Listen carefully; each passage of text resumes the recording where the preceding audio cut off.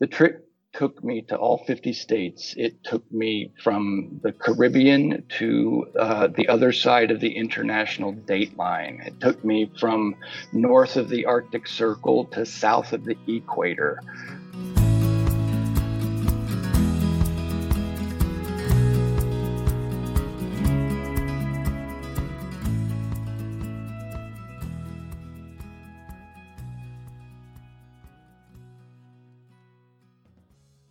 So if you look at the title of this episode and think, oh, cool, this guy, Andy McGee, traveled to all the really big national parks in a year, like the Grand Canyon, Great Smoky Mountains, Yosemite, Yellowstone, all those kinds of places in a whole year, that's pretty neat.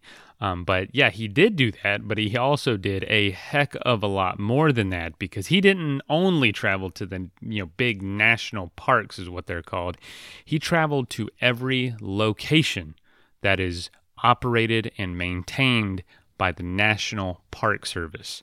This includes everything from national memorial sites, national historical sites, recreation areas, reserves, preserves, national parkways even. I mean, the list goes on. National seashores, rivers, scenic trails. Scenic rivers and riverways, and there's like a miscellaneous category in everything from battlefields and you just incredible stuff, military bases that are historical markers now. So it really is a vast array of locations, and when you add them all together, the National Park Service, which definitely is in charge of the national parks, which is probably their most famous part of their inventory, I guess you could say. There ends up being over 400 of these places. When Andy did this trip back in 2019, there were 418 individual locations that he visited in a matter of a year. Now there are 422, and still, I don't know if he's going to have to add those to his list, but he did them all at the time in a calendar year, which is a hard task because it's all more than one a day. And man, if there's any trip that I've ever just really wanted to do, it's this one. If you don't know, I did this big bike trip many years ago where I biked to like 30 national parks, big national parks on my bicycle, and I just rode from one to the other. And it was probably one of the most life-changing experiences of my life to see just how vast and different America is culturally, visually, and just honestly how incredible so many people in this country are and around this world are who come to visit these places. So I'm a huge fan of the national parks. It's probably my biggest passion in my life. I love them, and it's cool to talk to somebody who also shares that. But also, before we get started, thank you to everybody who has become a Patreon recently and supported us financially. If you'd like to learn more about that, just go to patreon.com and you can search like Adventure Sports Podcast. So thank you to everybody that's done that. And also thanks to everyone who has left us a review recently. We're getting close to 700 episodes. So it's cool to see a bunch of new folks finding us and showing their love and saying how much they love the show. So, if you want to do that, that'd be awesome. And all right, here is the episode.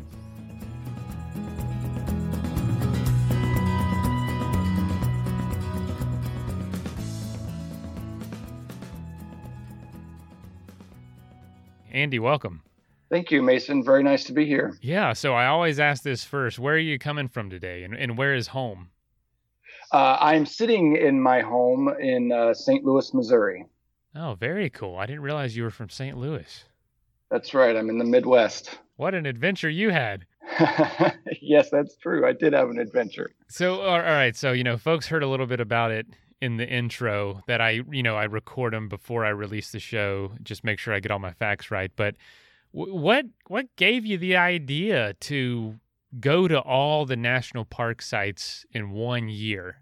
In 1 year, I mean, that averages more than one a day. So that's just a crazy pace. What made you want to do that?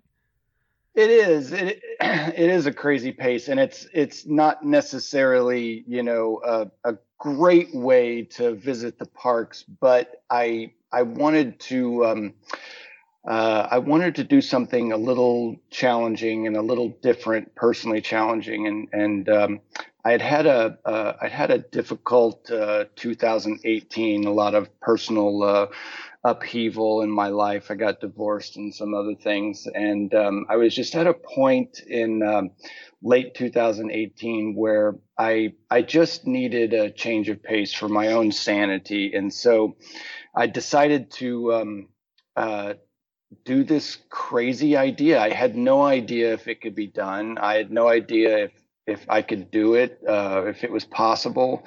But I just decided that I needed some time away and I needed to focus on something that I really enjoyed. And one of those things, one of my lifelong passions has always been the national parks and our public lands here in the United States. And so um, I knew that I had visited, I don't know, somewhere around 100 and 120, maybe a little bit more of the park units before in my lifetime, some of them many, many times. And I just got to thinking, what if I just tried to see them all? I didn't even know how many there were at the time. But I thought it would be an interesting challenge and a real good excuse to just sort of get away and have some time alone for a while. Jeez, man. I mean, I'm not gonna lie. It's probably one of my biggest passions too. Is the national park system. Obviously, it's all tiered. With the national parks, and you've got all sorts of other national sites. And I'm sure when you saw the whole list, you were like, "Holy cow, that's a lot of them." Because when you did it, it was 419. I think it's up to 422 now. Yeah, I think we're at 423 today. We just added a new one this week, or last week, as a matter of fact, the Merle and Medgar Evers House. But yeah, I once I looked at the list, I was just kind of floored. I didn't realize, I don't think, even spending decades in exploring the park system, I didn't realize how diverse it was, how broad it was. I didn't realize there were so many sites that I had already driven past, half a dozen times and never stopped at. And the other thing I didn't realize was that there are national park unit sites in all 50 states, the District of Columbia, obviously, and 4 United States territories. And so that really got me excited because at that point before the trip, I still had maybe 10 states that I had never visited before. And so the idea of, actually seeing the entirety of the United States plus 4 of our 5 territories, just that excited me tremendously. So once I started looking into it really quickly, I got super enthused, and I just thought this is going to be the greatest, adventure of a lifetime, a great challenge logistically and personally, and but just I started to get really excited about all the possibilities and all the incredible things I could see along the way. Wow. I mean, it's such a vast array of things.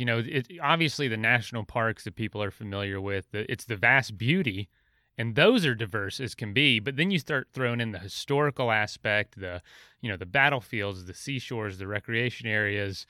I mean, it was essentially an amazing cross section of everything American, everything for world history, even just so many iconic things you were going to experience in that year at such a crazy pace. That was, how did you even begin planning a route? Like, what did that look like? Obviously, you started to fit it all in a calendar year. You started January 1st. What did planning look like, and how many iterations of maybe the route did you go through till you landed on one?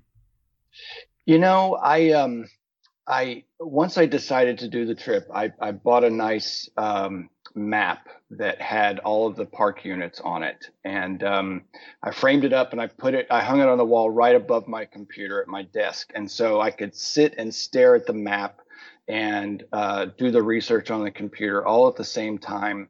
And I spent a lot of time just looking up at that map and imagining different routes, things like that. What happened though is that pretty quickly on, I realized that in order to do what is basically just a gigantic road trip of the United States, you needed to have a lot of flexibility. And if you tried to plot it out, day by day, or even, this park and then that park and then that park, you're bound to screw it up because there are so many unforeseen events that could happen: bad weather, vehicle problems, illness, Government emergencies, shutdown. a government shutdown. so I recognized really quickly that I had to be flexible. Plus, I wanted to have the option to spend longer or shorter amounts of times at different places depending on circumstances.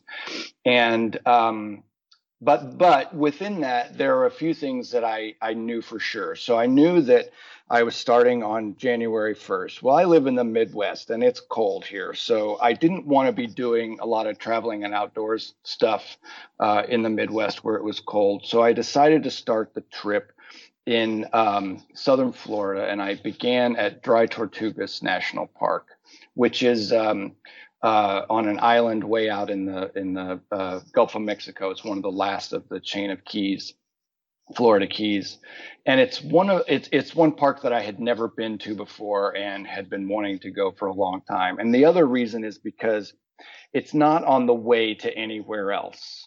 It's like way out there by itself, and there's one way in and there's one way out. And so I thought this would be a good place to start. So I knew that I would be doing, Florida and the southern states in the winter time. And then as the weather started to get warmer throughout the year, I would sort of be switchbacking up the continental U.S. in latitudes back and forth across the country, more or less. I also realized that there were going to be a couple of chunks of the trip that were logistically much more complicated. And I started to call those the Caribbean leg, the Alaskan leg, and the Pacific leg. And I decided one of the smartest decisions I made in the planning stages was to hire a travel agent to help me plot out those three sections in particular. Because there's a lot of air travel and boats and lodging and this and that. And I just didn't want to be personally responsible for getting all of that right, because I probably wouldn't have. So that helped a lot. And I sort of had, I had the Caribbean leg came in January. The Alaskan leg came in the middle of the summer, and the Pacific leg came at the end of the year in December. And so those three chunks really kind of helped to bookend large parts of the trip. And the rest of it was just me driving around the continental U.S. That I was going to ask you how you made those more challenging national parks fit within that frame, because those exponentially more difficult to visit, the Virgin Islands or Dry Tortugas, Samoa, Hawaii, and Alaska. Those, there's just so much space, and obviously air travel, and a lot of island national parks, and just way out there locations. Yes. And, it's, it must have been crazy trying to fit it all, trying to stay organized with it all, honestly. It was, part of it was very logistically challenging. And there were definitely times of the trip where I was, sort of glued to a very precise itinerary, trying to hit flights and things like that. But the vast majority of it was much more relaxed and much more loose. There were so many mornings, I can't even tell you, where I would wake up and get around and literally just look at the atlas and figure out where the next nearest park was, and that's where I would drive to, and I'd stay as long as I wanted. And then, so there were a lot of days like that. Because the whole thing is stretched out over a whole entire year, it never really felt super stressed or intense at any given moment. That's good. Because to me it did seem, it seemed like a breakneck pace. I was obviously following your Instagram, beautiful pictures, so it was just so cool to see your stamps every day. I saw the first stamp you missed was actually a DeSoto Memorial Site. That's right. And that's right. I live right next to it, right there. Oh, no kidding. Yeah, and Okay. I was like, I scrolled all the way back today, kind of getting ready for the interview, and I was like, let me see him because he obviously hit that one, and it's a really small one. I actually just visited. We just moved here, and I was like, wow, this is a really small park. But Andy went to this. He drove through here just to see this, and sure enough, you said something about missing or it was closed, government shutdown, and all that. But yeah, man, you went way out of the way for some really small little locations. How did it feel? You said the pace wasn't too bad throughout the whole year. Was that true? Really, most of the time, was there ever times of intensity with trying to keep up? Um, the beginning of the trip was hectic because, of course, I had done all this planning for a few months anyway, and then right before I was about to set out for the trip, we had that government shutdown in late December 2018, and I didn't panic, but I got really worried because I was afraid that it was going to stretch into my trip and that was going to screw things up. Um, what I didn't realize was that it was going to stretch into the trip and take up most of the month of January. And so once I got into it, it was really frustrating. I had the first week or so was really very good. When I got down to southern Florida, the parks were technically open because they were being staffed by a nonprofit agency that was filling in the gaps where the rangers would have been. So the visitor centers were open, some of the facilities were open, and you could access the parks. After a few of those, I started to run into parks that were closed, and you're right. DeSoto National Memorial was the first one that I visited that was just closed, and then after that, it was about 3 weeks of closed parks, just one after another. I think there were about 30 of them that I hit altogether that were just closed, inaccessible, and then the government reopened, and I sort of got back on track. But it was late January when that happened, and I didn't know. I mean, I'm a pretty tenacious person, and I'm kind of a completionist, and so I knew I had it in me to try to go back to all those places. And I didn't know if I would screw up my larger schedule and the trip if I did, but I did it anyway. And so I spent a lot of February driving back through the southern states and hitting a lot of those parks that were closed when I was there the first time. And in short, I ended up pulling it off. But that time of the year, that part of the trip, the beginning, first couple of months, they did seem a little hectic. And the other sort of thing is that I was just starting out on this, and I really didn't have a very good sense of what kind of pace I should be keeping. And so I think I was probably moving along a little quicker than I needed to be anyway. But it all worked out. Talk about flexibility, being able to, I mean, that it just seems like you'd have to have it so dialed in, but to be able to just double back and hit a bunch of places that were closed because of an unforeseen shutdown, that's yeah, kudos to you with the plan, and that's incredible. So let me ask you this, before we get into, some of your favorite parks and some experiences out there, what did you do with all that time in your truck? Did you listen to stuff? Did you just sit in silence? That's a lot of time driving. Uh, you know, I normally wouldn't have done this, but I ended up listening to the news a lot in the truck, especially that first couple of months, because the shutdown was like it was consuming all of my time and energy, and every day I was sort of constantly rejuggling the trip to try to work around the shutdown as best as I could. So I was really glued to the news, just looking for any glimmer of hope that it would end. So I did that a lot. But after that, I listened to a lot of music and things like that. I'm quite comfortable to sit in the truck and drive by myself for long periods of time, and I can do it all day long. Well, apparently I can do it all year long. So.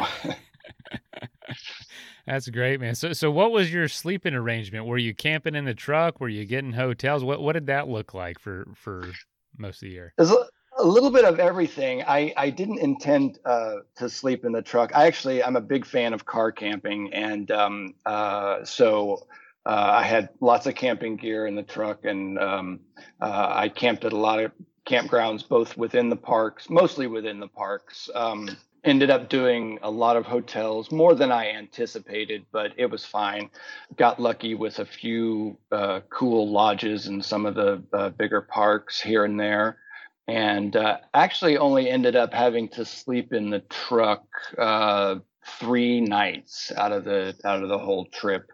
One of them was on the way up to Alaska. One of them was in the parking lot of the Anchorage airport, and one was on the way back from Alaska. All in Alaska or near Yeah, Alaska. all in Alaska. Jeez. That's right. Tell us about, kind of what were some of the earliest best experiences of the trip. I'm sure, it's hard to rank the experience based on which park you went to, but there has to be like an upper tier of things that happen that you just really hold on to as great takeaways from the experience. There are a lot of moments like that. I remember earlier on in the year, my visit to Death Valley, which was actually the first time I'd ever been there. It's one of the few big parks out west that I had never visited before. But I had 3 nights camping in Death Valley, and this was this was in a few weeks after the government was reopened, and so it was one of the first big park experiences that I had that really felt like a normal park experience. Things were back to normal, and I just remember, I still remember that very, very vividly. It was really beautiful, really extraordinary, and I was really blown away by the magnitude and the sheer beauty of Death Valley National Park. It's any of your listeners who've been there would know, but it's a very desolate place, but there's an incredible beauty in that desolation that really attracted me, and I loved that place a lot. I think a lot about it. It's one of the parks that I'm itching to get back to as soon as possible. I'm sure at that pace, there's a lot of places you feel that way about, where you could have just stayed longer, but you just had hundreds more to see. There are a lot of places like that, and of course, for most of the park units, you can always spend more time, and I knew that very well. But that's not what this trip was about. This trip was something a little different, and so I knew that I would have shorter visits at a lot of places where you could easily spend more time. I had another experience.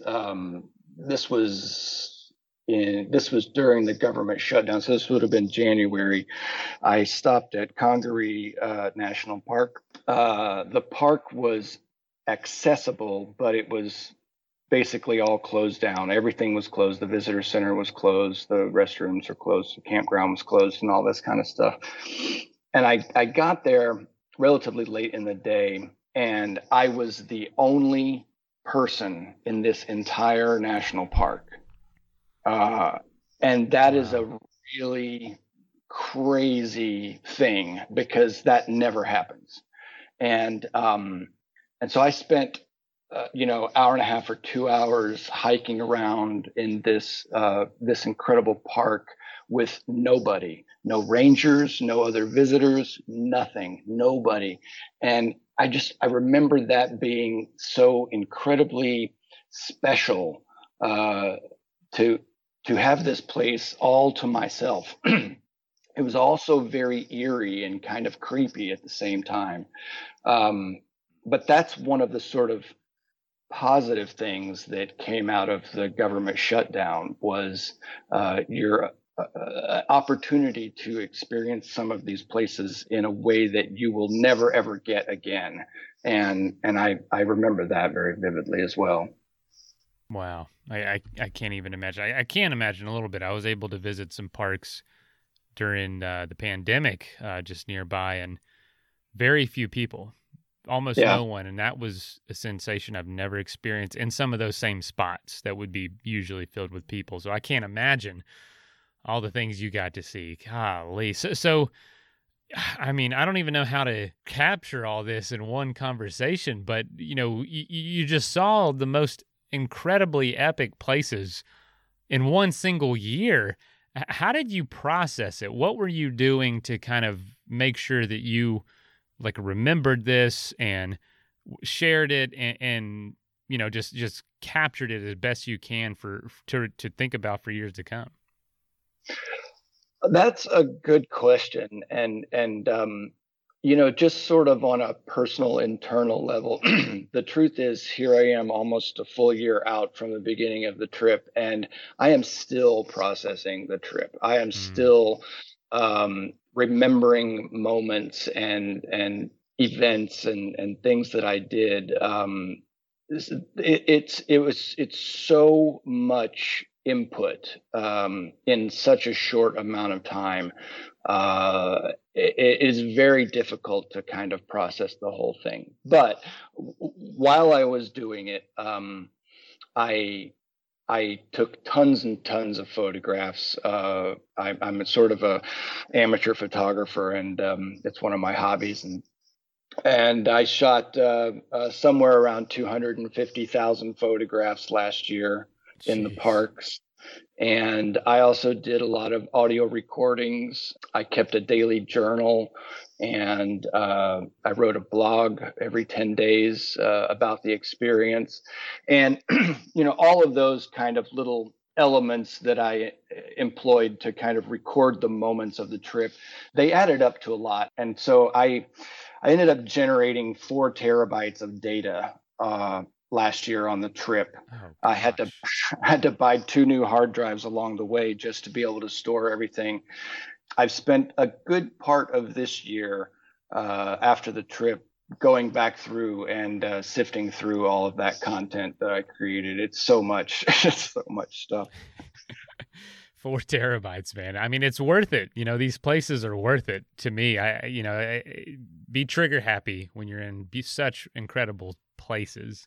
What were some of the reactions you got from people, either from family or just from people you came across out on the trip? When I first floated the idea to my friends and family, everybody who knows me said, "Oh yeah, you should do that." Nobody questioned it. Nobody second guessed it. The people close to me, they knew that I was in a state of mind at the time where I needed a diversion, and so I think they were happy for me to go away and take on something interesting. Once the news of the trip sort of got out onto social media and stuff, the reactions were more mixed, and I think that I think a lot of people, I got a lot of kind of negative comments from people thinking that I was an idiot or doing something foolish, or people that took it really personal that I was trying to fit in all the parks in one year as opposed to spending, you know, a week or 2 weeks at a time in any given place. But that's not what the trip was about, again, like I said. So, but once I got rolling and once I started sharing the experience on social media, I think it found its audience, or an audience found it, and it kind of took on a life of its own. And before too long, I really felt like the trip was bigger than me and was something that I was not only proud and responsible for sharing, but something that I was that it almost became my obligation to share it, if that makes any sense. That I was doing something that a lot of people were interested in, and it was my responsibility to share that to the best of my ability. That blows me away, the negative feedback. I can get it because we get that too with this show, with people doing challenges, trying to run across the Grand Canyon faster than anybody, fastest known times. And once you get it into your head that no amount of time in any national park will ever be enough, then you can kind of just say, I mean, personally, I've driven hours just to see Yosemite Valley on a work trip, for instance, just to see the valley, turn around. That's because that's all Yeah. I had time for. It's worth it. It's worth an 8-hour drive. It's worth whatever you can do to just see a scene in a national park, to me. And to be able to fit them all in a year, of course you don't get to spend as much time as you should or you want to. But that, yeah, like you said, that's not what it's about.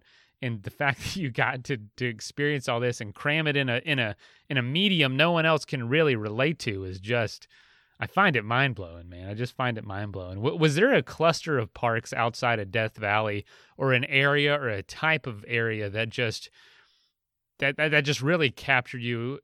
Well, in general, the Alaska parks, almost taken as a whole, are just, they're so extraordinary. And I'd never been to Alaska before, and so the whole experience was new for me. And I drove up there, partly because I wanted that experience as well. I wanted to understand the distance and the time it took to get there, and I wanted to see British Columbia and the Yukon Territory. Yeah, not too shabby themselves, are Not they? too shabby, not at all. But you know, when I think about those parks, I think about the word wilderness, and we like to think that we have unbridled wilderness areas here in the lower 48, and the truth is we do have some, and a lot of those areas are within some of our larger national parks. But until you get up there and see some of these places that, I'm thinking like, Gates of the Arctic National Park and Aniakchak National Monument, which is our least visited park with an average of 100 visitors a year. These places that have, zero infrastructure whatsoever. I mean it, like no visitor centers, no roads. You can't drive there. You have to fly on a bush plane. No trails of any kind, no signage of any kind, no electricity, no cell phone signal, no camping areas. GPS probably won't work. When you get to some of these places, it's you and the pilot and the plane and whatever you guys brought with you, and everything else is pure, unadulterated wilderness. It's these areas, these are the most sort of rudimentary elemental places that I've ever been to, and some of the most wonderfully preserved wilderness that we have left in this country. It's air, water, earth, ice, and bears that want to eat you. I mean, it's just like, it's so insane. And when you experience that, at least for me, it really shifted my perspective and my understanding of what I thought wilderness was. Do you have a story that you could share with us of just an experience, either with a person or animal, or just something humorous that happened out there that kind of can encapsulate adventure? There's so many stories. I don't know. I'll talk about my flight out to Aniakchak National Monument. It's a 6 mile wide volcanic crater, half a mile deep, and it's out on the Alaska Peninsula, pretty far away from everything else. And it's our least visited park unit for two reasons. One is because it's incredibly remote. You have to hire a pilot to take you out there.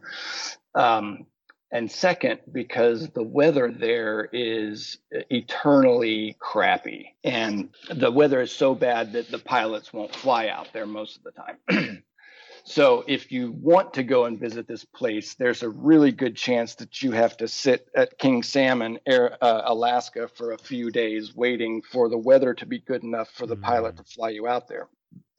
I got super, super lucky, as I did with a lot of things on this trip. And as soon as I arrived in King Salmon, they picked me up and took me straight to the plane because the weather was perfect, and we flew right out there. But flying out into the middle of nowhere in a little Cessna float plane, with a crazy pilot who I mean, all the pilots up there are crazy and they're extremely skilled, and it's a real joy to ride with them. But you fly out. I mean, it's insane to even think about it. You fly out into the middle of nowhere. You see the crater on the horizon ringed with clouds, and it's basically just this giant stone bowl that just sort of sits in the clouds. And you get closer and you get closer, and then you fly over the rim of this crater down into it, and the pilot circles the plane around the rim of the crater, descending altitude the whole time, and then he lands on this mint green lake in the middle of the volcanic crater and parks the plane on a beach. And you know, we stopped, and I said, can I get out and hike? And he said, you can do whatever you want to, just don't take too long. And I said, okay, I'm going to go hike. And he said, I'm going to sit here and watch the weather. And I got out and I hiked around, took some photographs, and came back, and we flew back out of the crater. I mean, it just, and we were probably the only two people in at least a 50-mile radius, if not more. Just insane. Imagine just the feeling to you know, if you were planning this for him to fly off and just leave you there. I mean, the way you describe it, I actually don't know about this park. I have to look it up. Sounds, I mean, I otherworldly. Like, you could probably hard to believe that it's the same country you live in. It is. Yes, all of those things. Otherworldly is a really good description, you know. And it's moments like that. You know, you asked me about sort of decompressing the trip, and it's moments like that that I'm still like processing, because you know, you're out there and you're doing it, and in a way you're kind of fighting the clock. You're fighting with the weather. You're at the mercy of a pilot who is thinking about 10,000 different things that you're not thinking about, and so you get out there and you do it, and it's incredible. But it's only later that you sit back and you think about how extraordinary that whole thing was, and how extraordinary and lucky you are to have been there and to be able to do it and to see a place that so few people get to see. Just that one park puts you in Just a realm that literally 100 people a year can join. That's right. That's amazing. That is absolutely amazing. So let's jump to maybe around, you know, summertime, right around when you were in Alaska. How was the trip going? Were you staying on course? Was your truck running well? Was the plan working? Were you having a good time? What was it looking like? For the most part, it did seem to be going okay.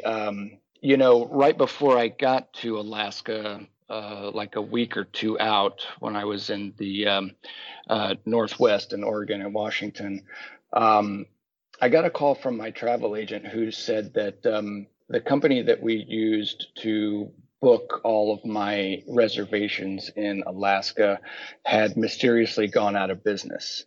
And she couldn't contact anybody there, and she wasn't confident in what items on my itinerary had actually been paid for or not. I paid this company in advance, so I had already forked out the money. So it was a little tenuous there for a couple of weeks, trying to figure out what was booked and what was not booked. It ended up all working out. You know, it's moments like that, you know, but you don't let it get to you. You're going to go and you're going to do it. It just, and everything worked out fine. But I don't even remember what your original question was, Mason. Sorry. No, just how it was going at that point. That's definitely stressful. It was stressful, but part of my MO for this whole trip was just roll with it, roll with whatever happens. And I was, you know, trying to remove my controlled tendencies and just let the trip be what the trip is.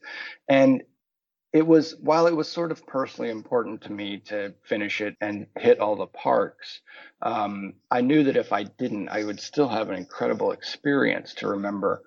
And that's what was important. Absolutely. So what's one thing you learned about America through this experience? I learned so much about this country. And I think that is my biggest takeaway from this whole trip, that a couple of things, but most notably that when you take the national park system as a whole in totality, it really is like the greatest overview of the United States of America that you can get anywhere. And I had never really considered that before. I very used to traipsing around and camping in the bigger, national park sites and national monuments and rec areas and that kind of stuff. But also diving into all those historical places, learning a lot more about the Civil War when I thought that I already had a good grasp on it. World War II, all these kinds of things, Japanese internment camps. The National Park Service, it's not all,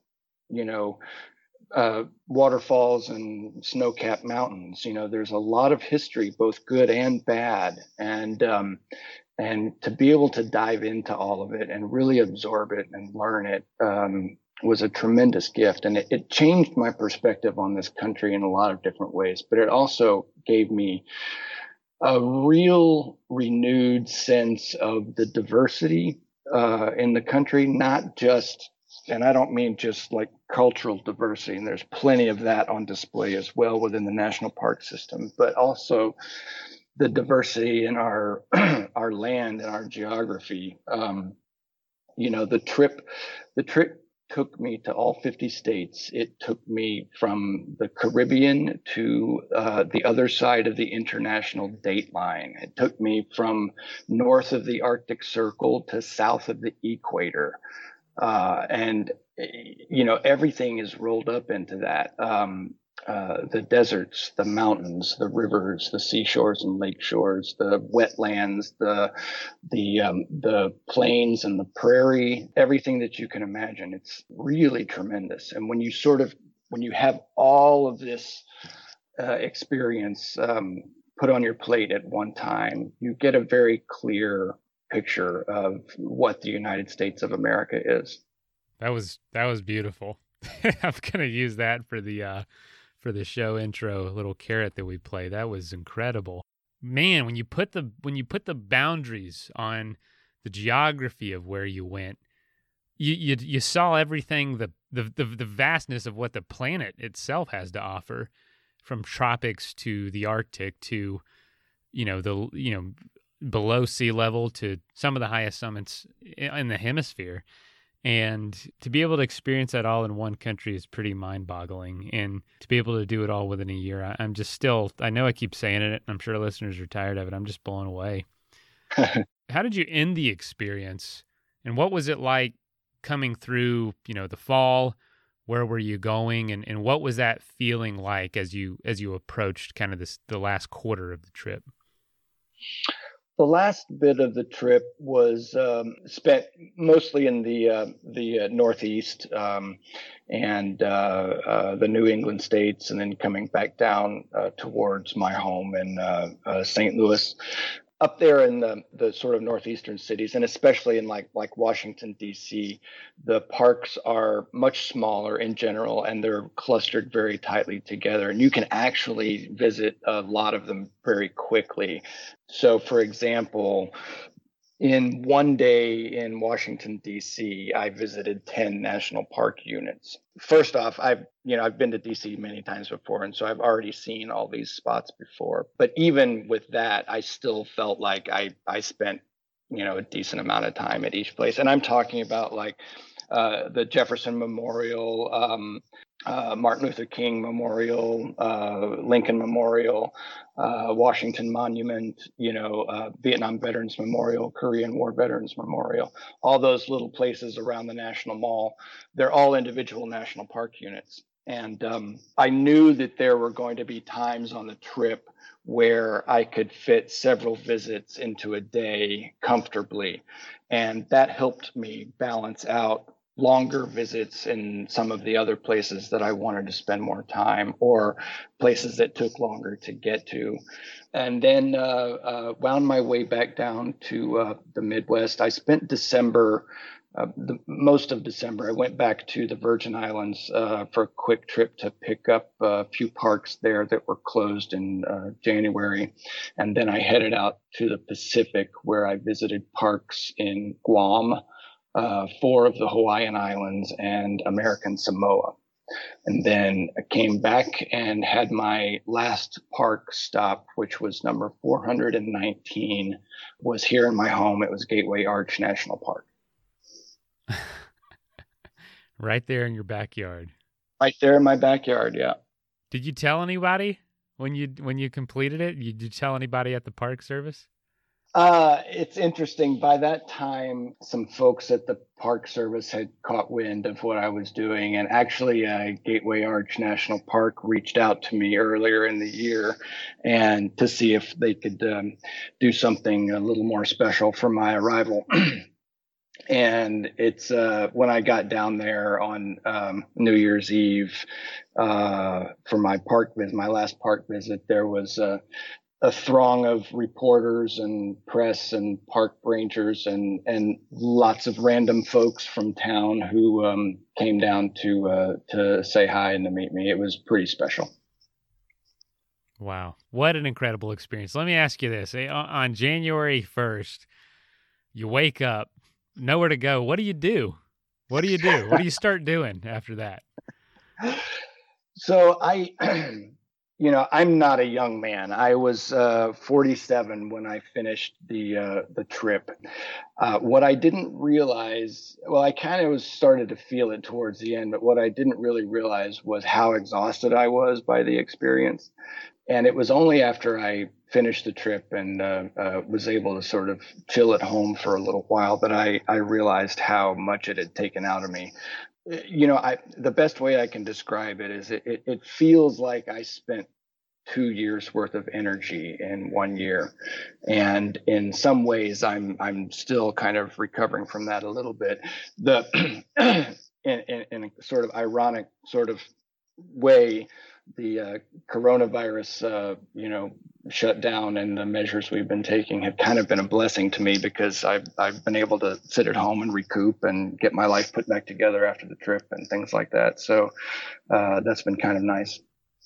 Obviously, a trip like this takes so much time to process, like you've been saying, and a break is welcome. And good thing you didn't plan it for 2020. That's no kidding. Oh, no geez. Kidding. That wouldn't have been a possibility, I guess. I don't think it would have been doable. No, I don't think it would have been. The amount that you're moving around and interacting with communities, and the fact that the parks weren't just closed, they were closed. And yeah, what great timing in a lot of ways.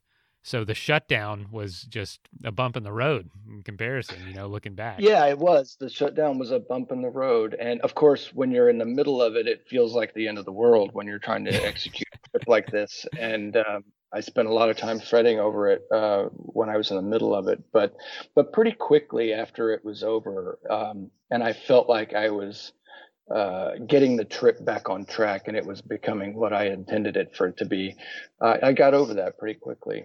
And yeah, looking back, sitting here in 2020, looking back, it definitely just feels like this minor blip. Where does your mind go from here? You've seen all the parks. Well, there's 423 now. Like you said, there might be a few that you still need to see. I'm not sure.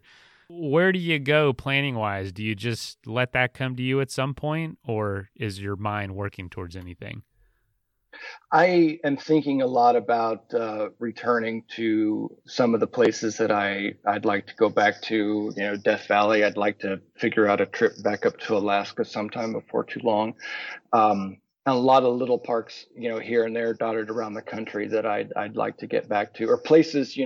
There's a good handful of places that I visited on the trip where I got there and I'm like, oh yeah, there's more to see here than I expected, and I don't really have the time to do it right, with what I'm doing right now, and I want to come back and see more.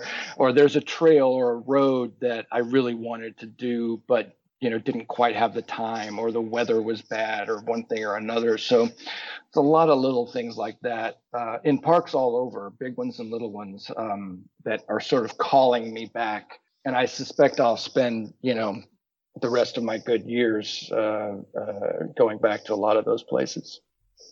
I imagine. So, I know it's kind of backtracking here, but I'd love to ask, was there a park in particular that stuck out to you as maybe my kind of more one of the more bizarre parks, or kind of out of the box parks, or a place that just really surprised you?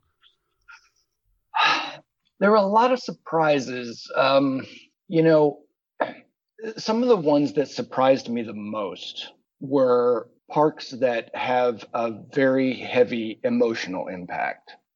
And those are some of the ones that I wasn't really expecting or prepared for. And I'm talking about like Manzanar National Historic Site in California, which preserves the site of a Japanese internment camp during World War II. And we actually have 4 park units that are dedicated to the history of Japanese American internment.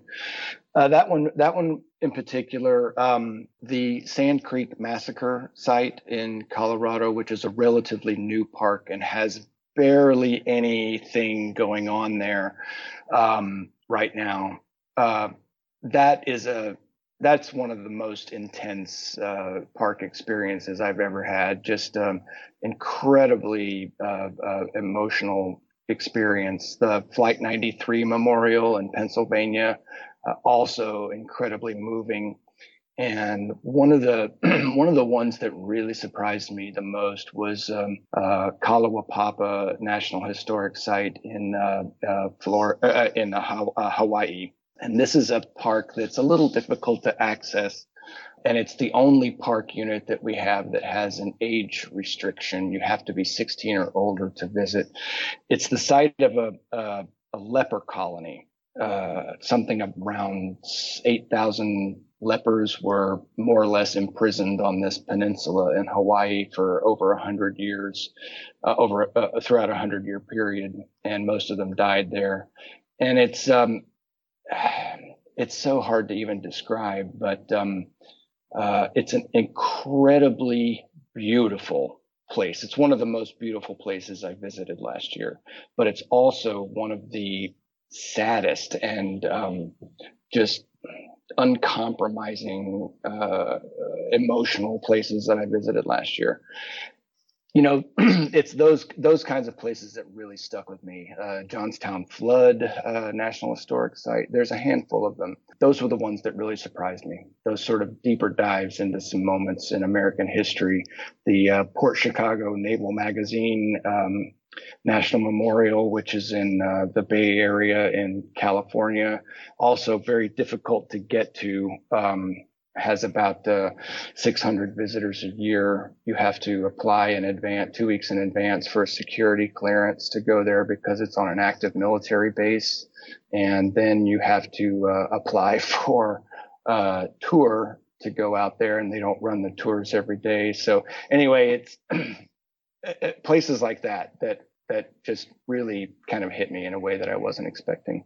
And that's not even to take into account, the emotional thrill of, hiking on a glacier in Wrangell St. Elias National Park, or sitting at Brooks Falls and watching the coastal brown bears catch salmon right out of the river and eat them. The whole trip is just filled with, getting to help lower and fold the gigantic American flag at the end of the day that flies over Fort McHenry. There's just a zillion moments like that, seeing a pod of orcas swim through Kenai Forge National Park, all these kinds of things. Every day was filled with moments like this that, over an entire lifetime would shape an individual. But to have all that condensed into 1 year it's almost more than you can bear.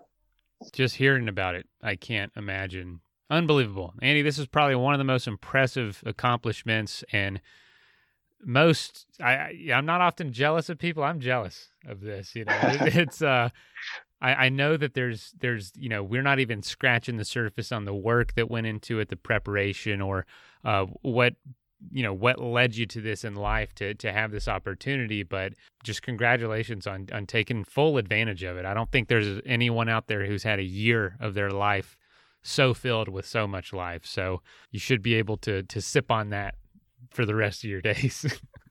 I hope so, Mason. I appreciate that very much. The journey was very personal for me, and I undertook it for personal reasons, but it means so much to me that it means something to others. And I get a lot of pride out of that. Well, we're fans of it here in the Gravely household, 100%. So let us know. This is something that people can also enjoy now through your pictures and through your website. Do you mind sharing where folks can just see what you did and maybe get in touch if that's something you're interested in? Absolutely. Before the trip, I set up a website, and it's called 418parks.com. That's number 418parks.com.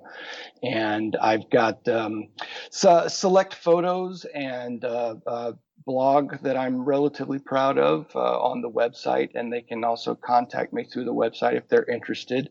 If anybody is on Facebook, I'm pretty good at keeping up with my 418 Parks Facebook page. Just posted something today. And you can scroll back through that. I was pretty active almost every day on Facebook most every day during the trip, updating photographs and parts of the experience. And then also 418 Parks on Instagram, which is more or less inactive right now, but there's a nice catalog of photographs on my Instagram feed. I can second that. The pictures are amazing. I just loved seeing the updates. And it was a year-long experience for you and a year-long experience for folks following along. So Andy, thank you for joining the Adventure Sports Podcast. I'll let you know when the episode comes out. It's usually about a month or so after recording that we release it. And I'll email you and we'll go from there. Oh, sounds good. Thank you so much, Mason. It's really great to talk to you. Yeah. Let me know if you're ever down in Florida.